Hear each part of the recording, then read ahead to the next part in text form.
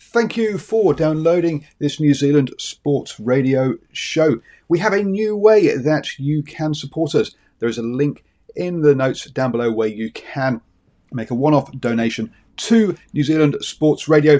Thank you for support and enjoy the show. I'm Sandra, and I'm just the professional your small business was looking for. But you didn't hire me because you didn't use LinkedIn Jobs. LinkedIn has professionals you can't find anywhere else, including those who aren't actively looking for a new job, but might be open to the perfect role, like me. In a given month, over 70% of LinkedIn users don't visit other leading job sites. So if you're not looking on LinkedIn, you'll miss out on great candidates like Sandra. Start hiring professionals like a professional. Post your free job on linkedin.com/people today. Burrow's furniture is built for the way you live. From ensuring easy assembly and disassembly to honoring highly requested new colors for their award-winning seating, they always have their customers in mind. Their modular seating is made out of durable materials to last and grow with you. And with Burrow, you always get fast, free shipping. Get up to 60% off during Burrow's Memorial Day sale at burrow.com/ACAST. That's burrow.com/ACAST. burrow.com/ACAST.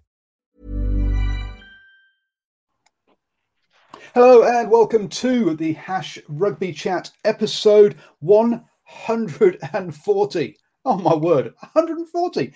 That is absolutely nuts. Yes, so folks, welcome to the Hash Rugby Chat that's now on New Zealand Sports Radio. Now, obviously, the Hash Rugby Chat has been going for, that must be like 3 years now. Wow. Oh, dear me. That's amazing. I think I kicked it off during the Lions tour, doing them as live shows like this. So, wow, that's quite a few shows, isn't it, Stephen and John? Okay, I'll go first because John's eating. Because he's busy eating. I think I can recall doing the first show with you, Paul. Would have been probably a couple of weeks after Auckland won the Mitre 10 Cup back in 2018. If I stand to be corrected, so it would have been a good. What are we now? Into the 5th month, so probably about a good 16 or 17 months or so. So given that you've already basically done about another a year and a bit since then, that's pretty amazing. You've done very, very well. And as I always say, it's a privilege and a pleasure to be on the TDM, I normally say, but part of NZ Sport Radio, even better. If you finished eating, John, would you like to join us now? I was ready to go whenever, mate. I'm born ready. But Steve talks so much, I got to let him get some of it out first. Yeah, but I didn't want you spitting food all over the camera lens. I mean, that would just look disgusting. Special effects. Special effects, exactly. So on the show tonight, folks, we're going to be talking predominantly about New Zealand rugby. In fact, probably exclusively about New Zealand rugby. Some of the things we'll be talking about, we'll have a look at the old dollar numbers. Obviously, also have a chat about their discussions they're having around redundancy. There's some good Super Rugby news for us to chat about as well. We might even talk about Super Rugby restructuring as well if we have time. So that's all the kind of stuff that is coming up on the show. John and I, though, we broadcast an interview we did a couple of days ago, which was an absolute cracker with Dean Kenny earlier, the ex-All Black, he's an All Black. You're always an All Black, aren't you? You're never an ex-All Black. But that was a fun interview, wasn't it, John? Yeah, it was. He's a real fun guy, Dean, and he's got some great stories, as many rugby players from that era do. I really enjoyed our time together. So yes, do go back and listen to that. That's on the Long Talk. Also, that's also available as a podcast as well. So if you can either watch us on the Facebook page, or please do go like that and share the video, obviously. Or you can listen to us as a podcast on iHeartRadio, which is Stephen's favorite podcatcher, iTunes, or Spotify as well. Just search for New Zealand Sport Radio, and then John is doing Howl. How are you doing, sir, John?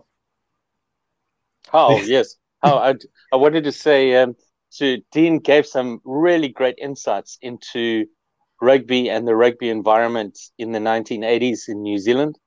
both around the 1981 demo tour, because he made his debut for Otago as a youngster in that 81 season, and he played against the Springboks. He also gave some great stories around what the turmoil in New Zealand rugby later in that era, around 86, the Cavaliers tour, the Rebel tour to South Africa, and also some very interesting insights into the inside of Buck Shelford's scrotum, which he saw from close up in the change room in Nantes. So, if you want to find out what will make a hardened rugby player run to the bathroom to throw up, that's getting wrecked by the French pack. That'll do it. Well, thank you, John. I'm sure that's the kind of thing that will really make people now go away and listen to it over their breakfast. Absolutely. Tomorrow. Riveting. And then also hoping to have a chat with Rennie Ranger this week as well. So look out for that one as well. So that's one of the other rugby long talks that is coming up. So let's have a look at some dollar numbers, folks. In last year, New Zealand Rugby had a revenue of 187 million. But even with those numbers, they spent a lot of money, which meant that their cash reserves from 2010, they were at 88.9 million. And then last year, they dropped slightly to 86.7 million. Is that the kind of numbers Stephen, what do you think about that, about how how the reserves have actually gone down over the last decade?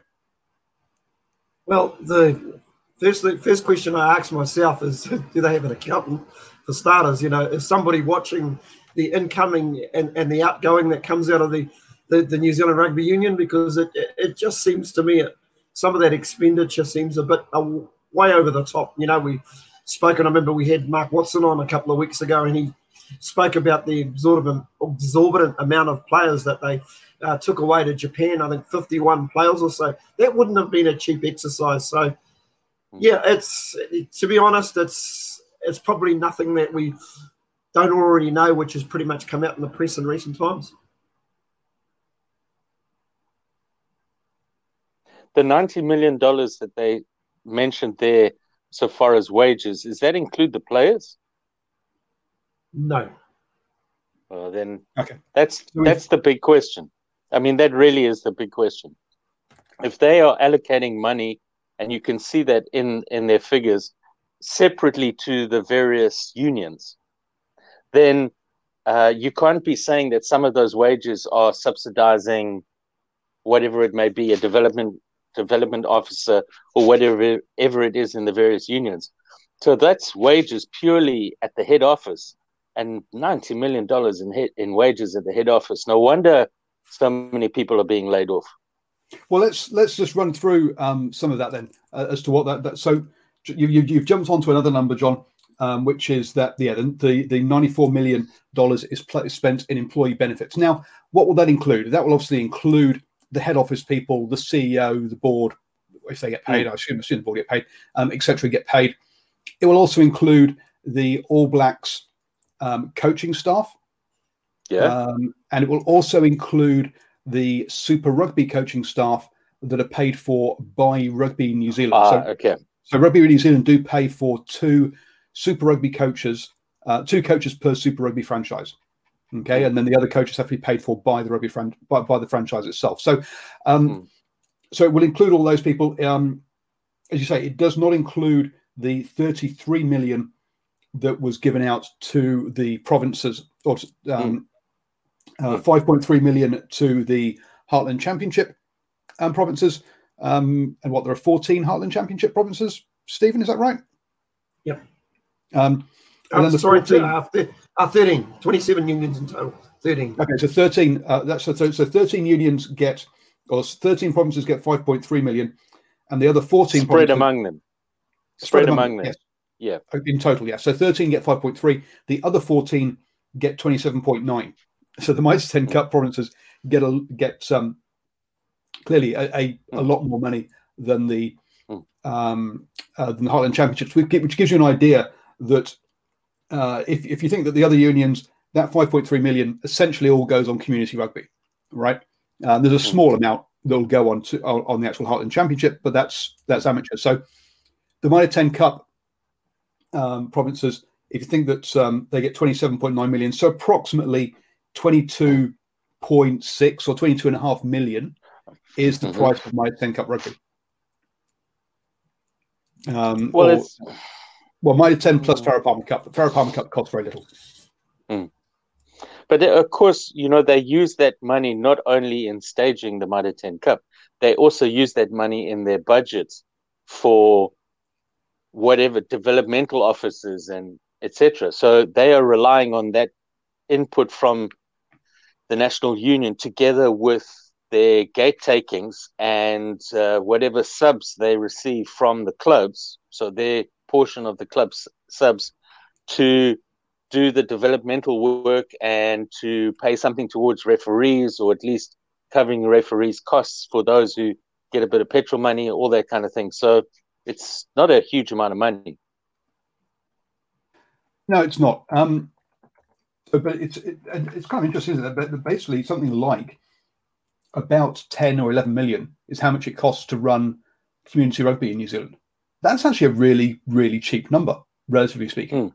Yeah. In terms of Paul, I was going to say, in terms of a return on investment, it's actually not too bad when you consider some of the players that come out of Mitre 10 Cup and become very, very good professional rugby players. This is excluding Mitre 10 Cup. Mitre 10 Cup is obviously on top of that. Saying everything except Super Rugby and Mitre 10 Cup rugby costs approximately 11 million. Yeah, that's a good return investment. Yeah. For Steve will be able to talk far more about this than I will, even though I have played club rugby at President's Rugby level in the last few years, and would have played again this year if we hadn't been locked down. And my sons have played school and club rugby. That's the rugby. For those of you who are not part of New Zealand or don't live in New Zealand, rugby is such a huge part of New Zealand culture, especially in more rural areas. So there are a lot of rugby clubs, and there's a lot of community involvement, and that's possibly why that figure is low, because there's a huge culture of volunteerism when it comes to involvement in your local rugby club. Absolutely. Now, John, I would just like to point out here that you just said there that if Stephen could comment more. Now, and you're forgetting here that I do play Social Touch on a Wednesday with sorry. Don't think I'm not involved in the club scene. Jeez, here you are making it sound like there's that my social touch doesn't count. I just want to warn you, that bunch of old buggers that you play with is what got me into playing Prezzies rugby. I went down to that same club, was invited down there to that same practice, and as we were walking off on the first evening, the manager for the Prezzies rugby sidled up to me and said, "What are you doing on Friday evening?" Right? So just beware. No, that's fine. Because I've been going for. I was going for until COVID-19 obviously stopped it. I was going for like 2 or 3 months, and no one sidled up to me, which shows you the level of rugby that I play at. That they were like, "God, geez, we don't even want him in. He's not even good for presidential rugby." Jeez. Yeah.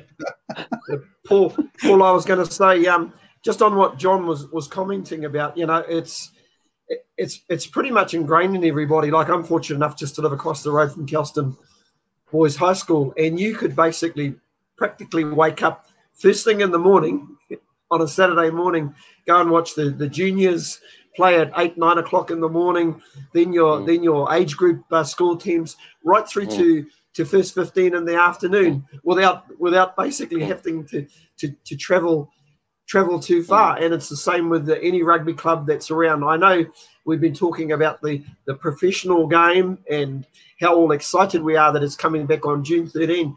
But I'm just waiting to hear when club and community rugby is going to start again. That's what because those are the blokes I can run into John on the sideline, and we can have a good natter about what we're seeing, talk about players, talk about anything, basically anything else but our normal life. And the rugby's just there in front of us. I don't know with Super Rugby or professional rugby. Yeah, you go there as a spectator, you watch. You don't really say a heck of a lot to the person beside you, unless you all feel that excitement. But I think there's something really unique about community rugby, and I can't wait till it comes back. I'm probably more excited about that than I am Super Rugby. Yeah, Charlie has made a great comment about how many cake stalls, sausage sizzles, which in New Zealand is selling of a particular style of, what would you call it, like a hot dog, and raising money. Well, I'm not trying to go into too much detail. If I describe that pork banger wrapped in a piece of white bread, people won't ever come to New Zealand for a holiday. So you could have, you made it sound like gourmet. You go like, we have this style of cooking that's sorry, go. Yeah, I was trying to be deliberately vague. Yeah, but Charlie raises a great point that a lot of money is raised by the families, the parents, the community. Fathers volunteer as managers, as coaches. There's a huge environment of parents involved in coaching, even in school sports, which was very unusual for me when I came here from South Africa, where teachers are trained and taught when they study how to coach various sports, etc. So yeah, it's probably what keeps that value down is how much involvement there is in the community. And we did say, remember, Steve, when we said if some time back, we spoke about what you can do for rugby in New Zealand, get involved with your club. Before buying a ticket, and I'm sorry, this is quite brutal towards the professionals, but this is really the most important thing you can do is to go down and instead of buying a ticket to what will be the new Super Rugby franchise, go down and support your local club. Go down and buy these gourmet sausages and and go buy a cake. Go support. Go take your mates down to the local rugby club for a drink rather than somewhere else. But pour money into the local clubs because they are keeping the real heart of the game alive. Yeah, interesting what you say. Talk about in there that John mentions. Now we've got an interview coming up on the Long Talk with David Gibson in probably sometime next week. Now, one of the things that him and I discussed was about he's the CEO of North Harbour Rugby, which has obviously got a big South African expat population north of the bridge there. And so I mentioned to him, look, maybe you need to set up a bit like you have London Irish and you have London Welsh over in the UK. They need to have Harbour Box as a rugby club. And he kind of laughed at the idea, but he said, look, that actually the South African community have been very much happy to get engaged and have been very and helping out with the club. So whilst they might not come from a culture of doing that back home, over here they're more than happy. They're some of the first to get on that braai to do that sausage sizzle. Probably at the time crying behind the scenes, going the quality of the sausages. But apart from that, they have been very much getting involved. Now, before I want to get into the provincial rugby, though, there are some more numbers I want to actually have a look at because there's some particular numbers to me that jump out that look really, really strange. So this isn't a strange. So the total income in 2019 was $187 million. Now, John, you were asking about player wages earlier. So for the Super Rugby, the Super Rugby and the All Blacks, or player wages, actually, I think it might go down to Mitre 10 Cup as well, but 36.5% of player revenue generated gets given to them, player generated revenue, sorry.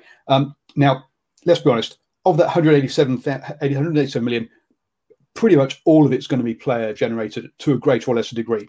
So they're looking at about a third of that, which is what, 60 million is probably around 60 million is allocated to player salaries. To give you an idea, we've said that 33 million goes to the provinces. That gets us to 93 million, and then we have that 94 million on employee benefits. So pretty much half, which gets you up to about 188 million, which is pretty much break even. So that's approximately how the numbers break down. 33 million to provinces, 60 million ish on player wages, and 94 million ish on employee benefits is kind of how the cash breaks down. So if you're Mackenzie coming in going, okay, how do we, because we've already said that the cash reserves are dropping over the last decade. They brought Mackenzie in. So you got two choices, right? Either revenue goes up or costs go down. And if you're looking at that, the only place where you can either get rid of approximately what, as we said, 22 million ish, because that's how much Mitre 10 Cup costs. You can cut that, or it's that 94 million that has to be cut, isn't it? That's the only place where there really is space to trim. Now we'll come on to that in a second, because there's been another article about redundancies in New Zealand rugby. But so that total is 187 million income, of which, to give you an idea as to where that comes from, 73% ish comes from sponsorship and licensing, and then another 57.4 million comes from broadcast, which leaves you with another 57 million from somewhere else, which I'm guessing is gate receipts, hospitality, that kind of stuff. So you and I work wet. Now they're suggesting that there'll be a drop in up to 120 million in revenue. 120 million. Now, so 57 million in gate receipts. Yep, I get that goes. Broadcast 57.4 million. Surely that doesn't all go. They've got to keep some of that, or maybe it does if there's no rugby. So that would make up what, 114 million. And I guess okay, that kind of then makes sense. Then you got 73 million from sponsorship, which you get anyway whether you play or not. In the short term, in the long term, obviously you'd lose it, but in the short term you do. So I guess that's how that 120 million breaks up. But that seemed to me quite high. Go on, Steve. Go on, John. Sorry. I just wanted to say, you take that 94 million for salaries and compare that to 60 odd million for the players. And let's just say, Stephen, help me out here. Let's just say the All Black coach gets paid what, $800,000 a year? Yeah, $1 million. What would you? What would be a figure on the large side, Stephen? Oh, pretty much where you are in that ballpark region. I think anything over a half a mil, anything over a half a mil, you're sort of. That's more of your top end players, and of course, what happens when those overseas contracts are put in in front of these guys? Yeah. Then you've got your issues. The New Zealand Rugby Union can't pitch up with any more cash. Hence the deals they come in with sabbaticals and whatnot. I think what I would like to know. But I'm talking about the coach, Stephen. I'm talking about the coach, the All Black coach. Would you expect the All Black coach, if you consider him as a top executive, right, that might be working in Auckland, where let's say it's 800,000 to $1 million, would that be realistic? It'd be if you look at it, maybe a big FMG company, I don't know, like Griffins or somebody like that. I would imagine a CEO of that company would be on, at a guess, 250 to 300,000 a year, and then with bonuses on top of that. So I think for our particular market, I think what coaches get paid is a bit exorbitant. No, Stephen, you're way down there. I mean, for example, I was contracting a couple of years ago, and I earned 200,000 as an IT project manager. So they're kind of. But that's on contract, right? So you've got increased risk. So you've got increased risk there.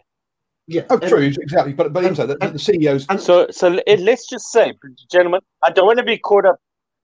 In the too much in the detail. I just want to say this. Let's say, just for ease of maths, let's say the All Black coach gets paid $1 million. Just say, right? And let's say he has how many staff?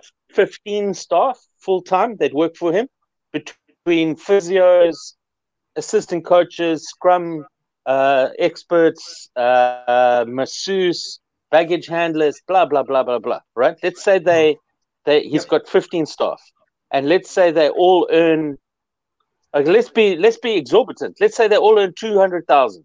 That's 1 million for him and 3 million for them, right? So that's only 4 million.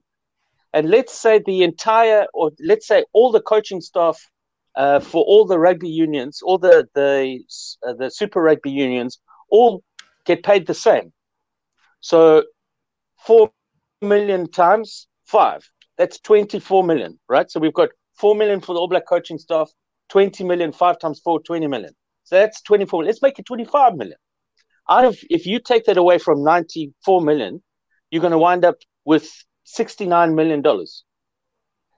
That means there's $9 million being paid to the staff at the headquarters more than it's being paid to the players. And how many players are there throughout New Zealand? I mean, how many professional players at Super Rugby level and All Black level are being contracted? And you talk about paying more money to the people in the head office than what's being paid there. How can that be? So if we look at this kind of those sort of numbers, so you're looking at what Super Rugby, 5 provinces, about 30 odd players each, right, or 33ish. So you're looking about 150, 160 players at Super Rugby level. So if we say, as you say, around about like there's 20 or 30 people who are coaches in that number for 94 million. New Zealand Rugby apparently has 180 people full-time staff. So that means there's about 150 full-time staff. So basically there's one member of staff per player. Is kind of how it is kind of how that's just ridiculous. Which explains it's absolutely ridiculous. Now, of those 180, according to reports, 90 or half of them are going to be basically at risk of redundancy now. So which a couple of things here. Now, these are real life people, okay, and it's sad that these real life people will be losing their jobs. We had a discussion a couple of weeks ago where we said, should we actually let rugby burn and rebuild it? And we said no, because of the people cost, right? The personal cost to people will just be horrific. So look, this is going to be really bad and really horrific for those 90 people. Okay, of the remaining 90, some are going to have to reapply for their jobs as well. But approximately 90 people are going to lose their jobs, which is sad. But if we look at it from a business point of view rather than from a personal point of view, which is going to sound cold-hearted, and I know it's going to upset some people. But from a business point of view, we've talked about previously that New Zealand Rugby is stuck in its ways, especially from a media point of view, is overprotective and has got too many people kind of guarding the All Blacks, as it were. This might be a chance for a refresh where actually we see a bit of a culture change around that. We've talked about on the morning sports briefing, there was talk of a company, of an investment company from the States, and I've gone blank as to what they were called now, buying into, or basically buying a percentage of New Zealand Rugby and investing in New Zealand Rugby. Now, that's a very different, a culture change for what has been a very traditional organisation to be a much more forward, a much more dynamic organisation. maybe we're going to see that we are maybe this has been a big shake-up in the culture of the organization. For that, I mean, do you think am I being too optimistic from that, or what are your thoughts, Stephen? Interestingly enough, let's make no bones about it. The New Zealand Rugby Union were in trouble before COVID turned up, and the McKinsey report suggested it. So I think somewhere along the line there were going to be some changes. Silver Light too is the big investment company as well. Thank you for that, Shalia.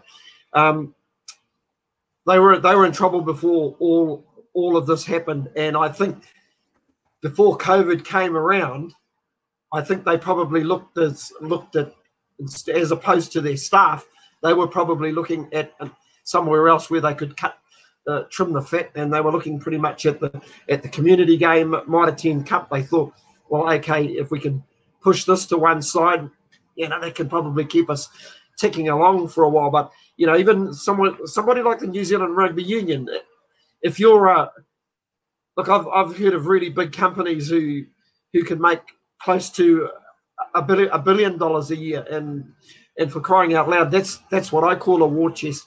I know people talk about the New Zealand Rugby Union having that war chest of $90 million, but when that's your staff wages, to me that's not a war chest. So they were in trouble. So you make a lot of sense, Paul. Yeah, there's going to be some human costs. My real issue is with the previous administration. How did they let it get to this? Yeah, I mean, there's been a lot of so yes, but when we're talking about previous administration, we're talking Steve Tew, aren't we? Actually, I probably should quickly Google. Stephen, can you quickly Google and see how long he was in charge for? Would be kind of handy. But we say asleep at the wheel for that decade. And yet, Steve Tew is somebody who was, the image of him in public was that he did a very good job around the finances of New Zealand Rugby and the All Blacks. And yet, when we look at it post, it doesn't look that way. John, from your point of view,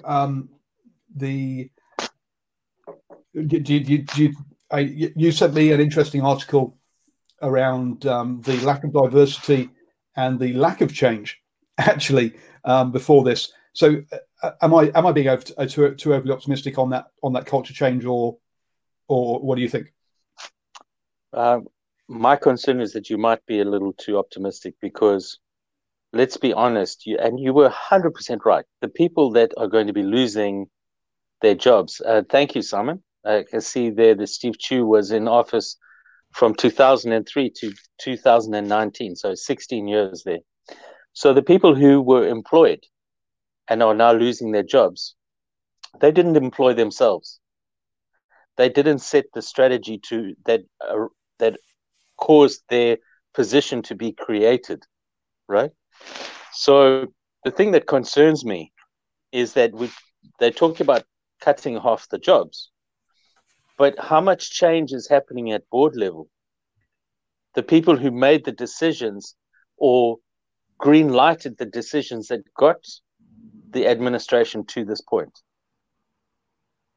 And having done a panel discussion with, and I'm not going to mention a name here, but having done a panel discussion with somebody very, very, very high up at New Zealand Rugby, who prior to us going up on stage and being interviewed and discussing hard topics, said to me, ask me anything. I'm ready. I'm open. We can do it. The first time I asked him something controversial, right? He attacked me like, how could I possibly ask him such a thing? And we were in front of a group of very, very smart investment people who came to me afterwards and astutely said, he never answered your question, right? So there is an environment and a culture that is at the absolute top of the board. And if those people are not changing, why do we expect that the rest of the organization will change? Yeah, true. And so just so some of you might, I know who John's talking about because I've heard the story several times, and that person is still involved with New Zealand Rugby.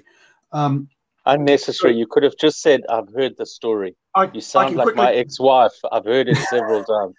I can quickly go through the board members. The chair is actually Brent Impey, and he's been on the board since 2012. Richard Della Barca, he was appointed to the board in 2015. Stuart Mitchell appointed to the board in 2012 through 2014. Farah Palmer, of course, and she's probably just really a recent inductee to the board. Sir Michael James, who was elected to the board in 2018. Sean Nixon, elected to the board in 2019. So there you go. A lot of these guys, also Bill Osborne is on the books, and Max Spence. But a lot of these guys have only been basically elected to the board, you've got to say, bar Brent Impey in recent time, fellas. Well, I think the thing that concerns me is how many people have been on that board for more than, let's say, 3 years. So anybody who's been on the board from 2016 backwards, that's what would concern me. And how many of those people are not just on the board, but they are in senior positions on the board. Because one of your points there, John. So whilst Simon says that Steve Chew's been there since 2003, he has, but he only took over in 2007.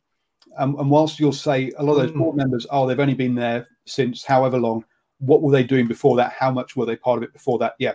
So yes, there is definitely an element of we need to have that renewal of pieces. So the article that John is talking about, that I'm talking about, that John sent me, was from RNZ, and it talks about basically. Let's just see if we can see any common themes amongst this. So captains under Steve Hansen, Rich McCaw, Kieran Reid, Sam Kane, Ben Smith, Sam Whitelock, Luke Whitelock. If we look at Ian Foster, and a lot of whites at lock there. Well, hang on, I was going to wait. Ian Foster put together his coaching team, and again, John Plumtree, Brad Mora, Scott McLeod, Greg Feek.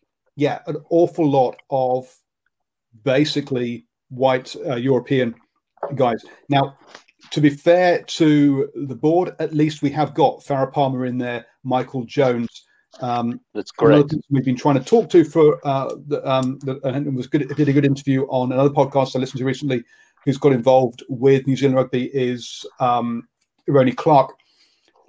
Very, very, very slowly, we're seeing some sort of Pacifica, some sort of women, some sort of Maori kind of representation at this level, but it really has only happened in the last 2-3 years, and it hasn't filtered down yet into the way that the coaches think. As we can see, all white captains, all white coaching staff. That's definitely the way that it's kind of gone recently. Go on, Stephen. Paul, one thing that I've always taken on board is the amount of power that All Black coach Steve Hansen has been able to wield almost over the CEO in recent times. If you pretty much think about it, whatever Steve Hansen wants, Steve Hansen gets, and it's pretty much at any cost. And interestingly enough, I've just had a quick look through these board members to see if there was anybody from a banking background. And interestingly enough, Richard Della Barca, his time offshore, 12 years with Kiwi Expat Association Kia. Prior to this, Richard was an investment banker working in both New Zealand and Australia in mergers, acquisitions, and equity capital markets. So, it's not as if they've got some pretty bright people on the board, but I come back to who's running who, because I would suggest to you there was a lot of power wielded by the All Black coach, and sometimes when you're winning, everything seems to be just rosy. It's not until the house of cards fall over then you actually lose. Then all of a sudden, what your equity starts to fall, and questions are asked. Well, then, and also if we go there, is also who chose Ian Foster to be the next coach. One of the people who was part of that was Ted. So who apparently, if you listen to Rose Robertson, got absolutely grilled by Graham Henry in his interview. Now, so yes, part of that. Steve Hansen, Graham Henry, two guys obviously did a lot of coaching together, a lot of time together. You got to say those. So even though Graham Henry isn't coaching anymore, whenever there's any kind of selection committee put together, he seems to get put on there. I wouldn't be surprised if going forward we see Steve Hansen getting put onto those as well. And you just say, the power behind the throne in those, maybe a couple of those guys who that everyone else is just scared to say no to, and which is not a good situation to kind of be in. What concerns me is how many. It's a little bit better now because Sir Michael Jones, who is such a respected figure in New Zealand, as is Farah Palmer, are involved on the board level. But if you were to take them out, how many rugby people were on that board? I'm an absolute believer when it comes to administering sport, that the first priority should be the safety of the people who play that sport and the spectators, and the second priority should be the game itself. Right? It's not money. I would count that one by looking at look at what a mess. Hang on, John, just quick. I'll come back later to it. But look at what a mess something like the players or the ex-captains in Australia are making of things. Who, I'm. No, hang on a second. It's a proviso. It's a proviso, right? Yep. It's a proviso that somebody who comes onto the board also has some business experience, leadership experience, all of that kind of thing, right? So, I hesitate to say this because it may seem that I keep on harking back to South Africa's problems, but one of the glaring points that stood out in South African rugby over the last 25 years is how great leaders in rugby, who then went on to become great leaders in business, stayed away from rugby administration. They didn't want anything to do with it. And I firmly believe that we've got great leaders in New Zealand who are also successful in business who could be on that board, rather than people who don't know the game, right? Because the important thing is, if you grow the game, if the game becomes stronger, if the game becomes better, if engagement by people in a game that they love increases, then most times the finances are in a better position. Yes, you need fiscal discipline. Yes, you need to track accounts. Yes, you need to make wise decisions around cash flow, right? Great lesson. Turnover is vanity. Profit is sanity. Cash flow is reality, right? So these are all important things in business that are got to be kept in focus, but they're not at the detriment of the sport itself. Make the game better, and a lot of things. Stephen, what do you agree? I think so. There's something playing out in my mind, and Paul sort of alluded to it late just recently, where he mentioned in terms of dealing with the New Zealand Rugby Union in and around the media, they're very difficult. They're very protective. I'm going to share a story. I run into an ex-All Black quite a bit. I won't mention his name, but they did an item on the Network News a few weeks back where they were basically delivering food parcels out in the community in South Auckland. Now, apparently, the amount of red tape that he had to go through to basically do that particular exercise was quite unbelievable. And they were pretty much told not to comment about rugby getting up and running again. They were told not to comment about the world voting election in and around Bill Bowman. So it gives you a bit of an idea of what the rugby union, what's basically coming out of this conversation, even more than numbers, is that sense of arrogance, entitlement, the fact that when you're winning, you're totally up in the cloud about how things are are tracking, and you think to yourself, well, we need to hire a person who's an assistant to this particular person, to this particular job. So all of a sudden, that expenditure that we talk about is actually totally got out of hand. And you talk about the levels of engagement. All of a sudden, you're in trouble. You know what? You don't look at yourselves. First of all, I personally think what's coming out of our conversation tonight is there's a real culture issue that flows throughout the offices of the New Zealand Rugby Union. And unfortunately, it started with the previous administration, and I sense there's still a few of those people within the union, and quite frankly, they need to go. And I think the likes of Mark Robinson needs to stamp his own mark right here, right now. And unfortunately, it's, as Paul previously said, first of all, there's going to be a big human cost. But I hope in terms of rebuilding, they don't forget what this is all about.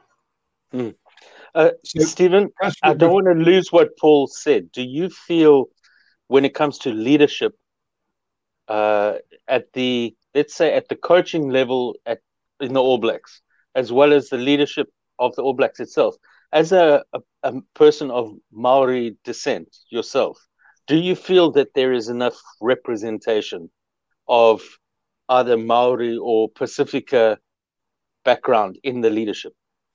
Listen, I've heard a few horror stories. I know with the agreement with AIG, I think originally they were supposed to get three games a year, but that may have been whittled down to just the two games a year. I know, Māori rugby, it probably gets it's almost like tokenism in my opinion, because there's so many good young Māori players around New Zealand that could be promoted a lot better. But let's keep Māori rugby to the forefront as well. I don't know. Like I say, it depends on this leadership moving forward, being a little bit more open-minded and listening to the stakeholders is a real important one to me. Boys, I don't know if we're ready to move on from the numbers and to talk about something, but I'm going to finish on one positive around the numbers. Listening to what was supposed to be part of that McKenzie discussion was a reduction and a realignment of provincial rugby, looking at where the cost cutting appears to be now, predominantly around the central budget. Hopefully, there's been a realization of the strength and the importance of provincial and club rugby to the population, and actually hopefully that they don't follow necessarily all the cost cutting at provincial level that McKenzie, I think, had in their report. So hopefully what we're seeing is actually that the provincial unions are being kept relatively ring fenced. I do believe there's going to be some cost cutting there, but hopefully it's being done more central. So can I ask just one last statement? All right. I personally, my opinion, that a $90-odd million war chest for a company that turns over, what was their turnover? $1 billion? No. Their income was 187 million. Okay, so if you have as a war chest one half of your yearly income as a company, that's a very healthy ratio, right? And there is equal. They've dropped from last year to this year. They dropped by 5%, so 89 to 86. That's $3 million drop over 90 million. That's 5%. That's not bad, right? And so to have a war chest of around about 50% of your yearly income, that's quite a positive, right?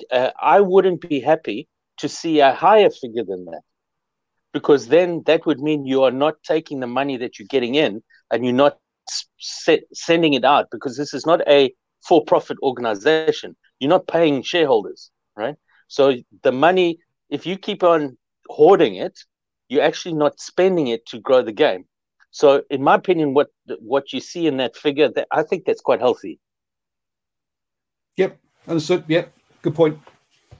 Now, and if you talk to a private financial advisor, he'd suggest you have 3 to 6 months worth of cash savings for issues from a personal level. And yeah, similar thing here for professional company as well. 3 to 6 months worth of cash savings to keep you going for the rainy days is big. Pardon me, is a good number. So moving on then, rugby's coming back, guys. That's going to be a good thing, right? Yes. We have our first game of rugby is going to be on the, was it 13th? I think it is, or 12th. Is that Saturday or Sunday? So yeah, 13th of June. And Neymar Scudder might be playing in that game.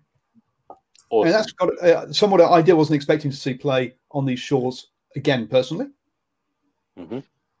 Did he not have an injury? Did he not have an injury of some sort, Paul, and has been out of the game for a while? Yes, he has. I mean, let's be honest, he hasn't really played since the 2015 Rugby World Cup, has he? In all honesty, he's had pretty much 4 years of one injury or another, and so he has spent a long time out. Shoulders. With that. Shoulders. Okay. Well, shoulders are a terrible. They can be a terrible issue. Shoulders, because unlike knees, for instance, which the medical fraternity have really gone leaps and bounds in treating knees. Shoulders is the most mobile joint in your body. It's the only one that goes through 180 degrees. And in rugby, it's also the one that takes contact. So, yeah, he's had multiple shoulder issues. And he is a player I would pay money to watch.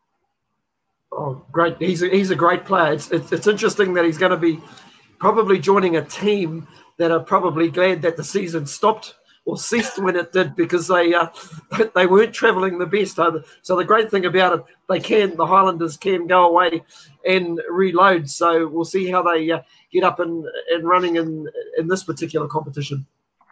Yeah, I guess the problem for the Highlanders is that they've all been kept apart from each other. They've not been able to spend this time actually getting used to playing with each other and training with each other. So, what have we got? We've got 4 weekends with training starting back on Thursday, and with 4 weekends before the rugby starts. That's a very short pre-season for them to improve that connectivity that I was talking with that interview last week with Simon from Gameline Analytics. I still think they're going to struggle. To my mind, I'm getting ready. You're getting ready. I'm getting ready. I'm getting ready. I'm doing my puff spin. Rugby's coming back. Highlanders Chiefs, I think, the opening game, followed by Blues versus the Hurricanes. Beauden Barrett facing his old team. If you're going to set up the draw to have an opening game that everyone's going to want to, that's going to get a lot of attention, that one's been scheduled by a marketing man, hasn't it? It's probably the longest wait that we've ever had for a player to debut for a franchise as well. So he'll be jumping out of his skin. And let's not forget the last time that these two teams actually met. It was very controversial. There was a few cards handed out, if I recall. One of the Canes players received a red card. That's a good test for you. Maybe somebody in the chat room can help us out there. I think the Hurricanes may have ended up with 13 players, and they actually did quite well on the night. But it was the Blues that took out the chocolates that particular night. But I suppose the only frustrating thing about it, we're going to be watching a game of rugby, supposedly maybe at Eden Park. Where's this going to be played, Paul? Well, let's be honest. We're all going to be watching it at home on our sofas anyway, so it doesn't really matter where they play, to be honest. We get to but you're right. The Auckland and the gone blank the Crusaders. So yeah, Blues and Crusaders. Their home Christchurch. I guess what I'm looking for. Those venues have yet to be confirmed. What we should do though is have a quick reminder as to how the table finished. Now, yes, let's do that. Count. Let's do that. Who was at the top there, Paul? The Crusaders that were top, having played 6 games on 23 points. No, I mean the very top of the whole table. No, we're only talking New Zealand here. No, but I think it's only right that you talk about who was at the top of the very top of the top of the top. The whole table, but they're still in level 4 lockdown. They're not likely to play again this year. So it's not often that I get to say my team is world champions and my team is top of the Super Rugby table. It's got to take that opportunity when it comes every 12 years or whatever it is, right? Yep, and I've just got to remove him from the broadcast because we hear this every single week. I'm saving you all, folks. I'm saving you all. Okay, I'll bring him back when he's behaving. There we go. So, of the as we're talking about Aotearoa Super Rugby, the way the New Zealand Conference finished, we had the Crusaders top, having played 6 games on 23 points. The Blues second on 22 points, having played an extra games. They played 7 games. The Chiefs played 6 games, were on 19 points. 2 points back then, the Hurricanes having played 6 games again, 17 points. And the Highlanders having played 6 games on 7 points. So the top 4 there, all looking pretty competitive, with the Highlanders basically having a tough time of it with just the 1 win in their opening 6 games plus 1 draw against the Jaguares. But yeah, the Chiefs and the Crusaders were the 2 that really had looked good previously, hadn't they? So this isn't going to be a cakewalk for the Crusaders, I don't think. Okay, let's say this: if you put a week's salary on one of these teams to win it all, who would it be? So you want me to put my wins payment down on one of these teams? So I'll put my wins payment on the Crusaders. Okay, let's pretend we have a week's salary that we can put down. Let's pretend you're still working that 200 G's a year consulting job on contract or whatever it was that you were doing. And you put a week's. Who you putting down, Stephen Dunn? Vote with your heart. Vote with your head. Oh, of course. The Crusaders. The Crusaders. No, I never thought your head was as soft as your heart, mate. No. They were travelling really well, and I think the break. I know the Chiefs. They showed a couple of frailties here and there, but I just suspect with the break, any players that they had out injured could be back, so it'll be a plus for the Chiefs. I think it'll probably be between the Chiefs and the Crusaders, but common sense tells you the Crusaders. To me, they look like they've got the best all-round team. I'd have to check on the status of David Havili. Are we going to see him back this year? Probably not, but they've got cover back there, haven't they? Let's be honest. Yeah, but he was good. He was very good in the first part of the season. But I'm saying that they've got some really good cover. They've got that very good fullback from Will Jordan, I think it is, from Tasman. So yeah, they've got some good cover. No, it's not Michael. You've been watching too much Last Dance. What about you, Paul? Yeah. Look, come on. It's going to be between the Crusaders and the Chiefs. The Chiefs have got Warren Gatland there, who knows how to deliver. He's done it before, and I think part of the reason they got those 2 losses was rotation to make sure they had all the players all the way through. So I've got to say that yes, but you've got to say, look, the Crusaders have been there, done it for the past 3 years. That's where the safe money is. But I think the Chiefs are in with a shout. The other really positive news, which was hidden at the bottom of the articles, and you had to go hunting for it, was around the Mitre 10 Cup. So the Mitre 10 Cup is going to be a full season. That's right, folks. All 10 rounds during the regular season and also the semi-finals and finals. So the normal 12-week season is going to happen for the Mitre 10 Cup, which is fantastic news. That kicks off on the weekend or on the 11th of September. So that kicks off on a Friday night. So it looks like they're going to be playing Friday, Saturday, Sunday games, maybe not the Thursday games that we've had previously, because they've mentioned the Friday kickoff. with the finals being on the weekend of the 28th of November. So basically, they'll wrap up the season just before, well, by the end of November, meaning your off season is going to be in December. So slightly later than about a month later than normal. But considering all of the disruptions we've had, that's a pretty good result for provincial for the Mitre 10 Cup, isn't it, guys? Oh, it'll be excellent. Well, for a couple of reasons. For a while there, I thought we were going to be wrapping up our Christmas presents on the 24th as we're watching the finals, but fortunately they will wrap up a good month or so earlier. But the great thing about it, when does daylight saving normally kick in? Around about the first week of October, let's. So hopefully the weather will have at least 2 months of great weather. So it'll be interesting to also see the timing as well. Hopefully.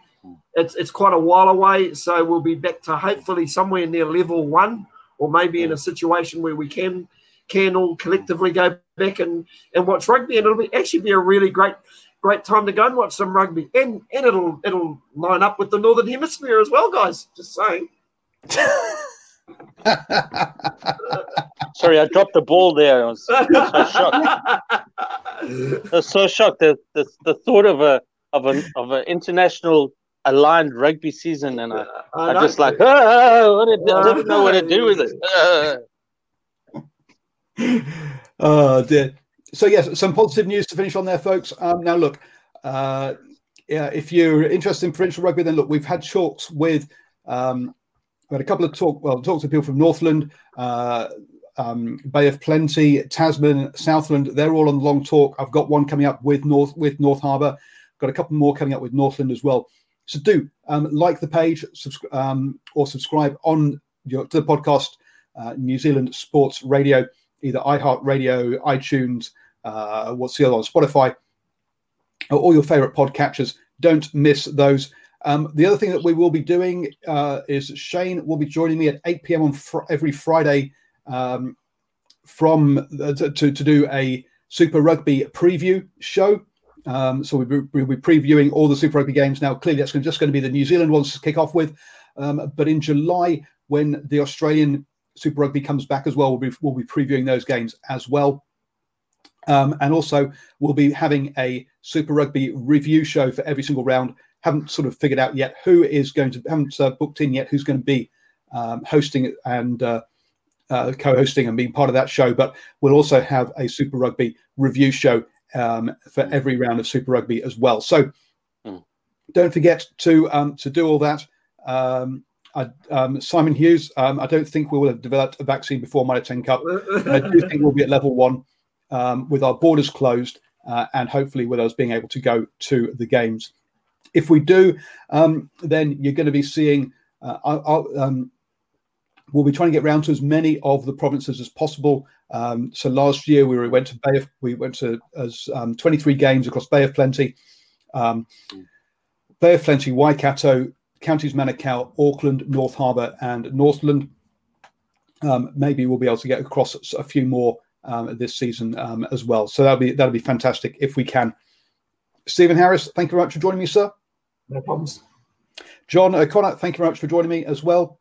It has been a pleasure as always. Thank you, everybody. Don't forget to join us at 8 a.m. tomorrow morning for the morning sports briefing. That's the last time we'll be at 8 a.m. because when we get to level 2, we're going to move it earlier to 7 a.m. so that you can listen to it on your commute as a podcast. So don't forget to subscribe to that podcast to start your day the best way, up to date with the important sports news.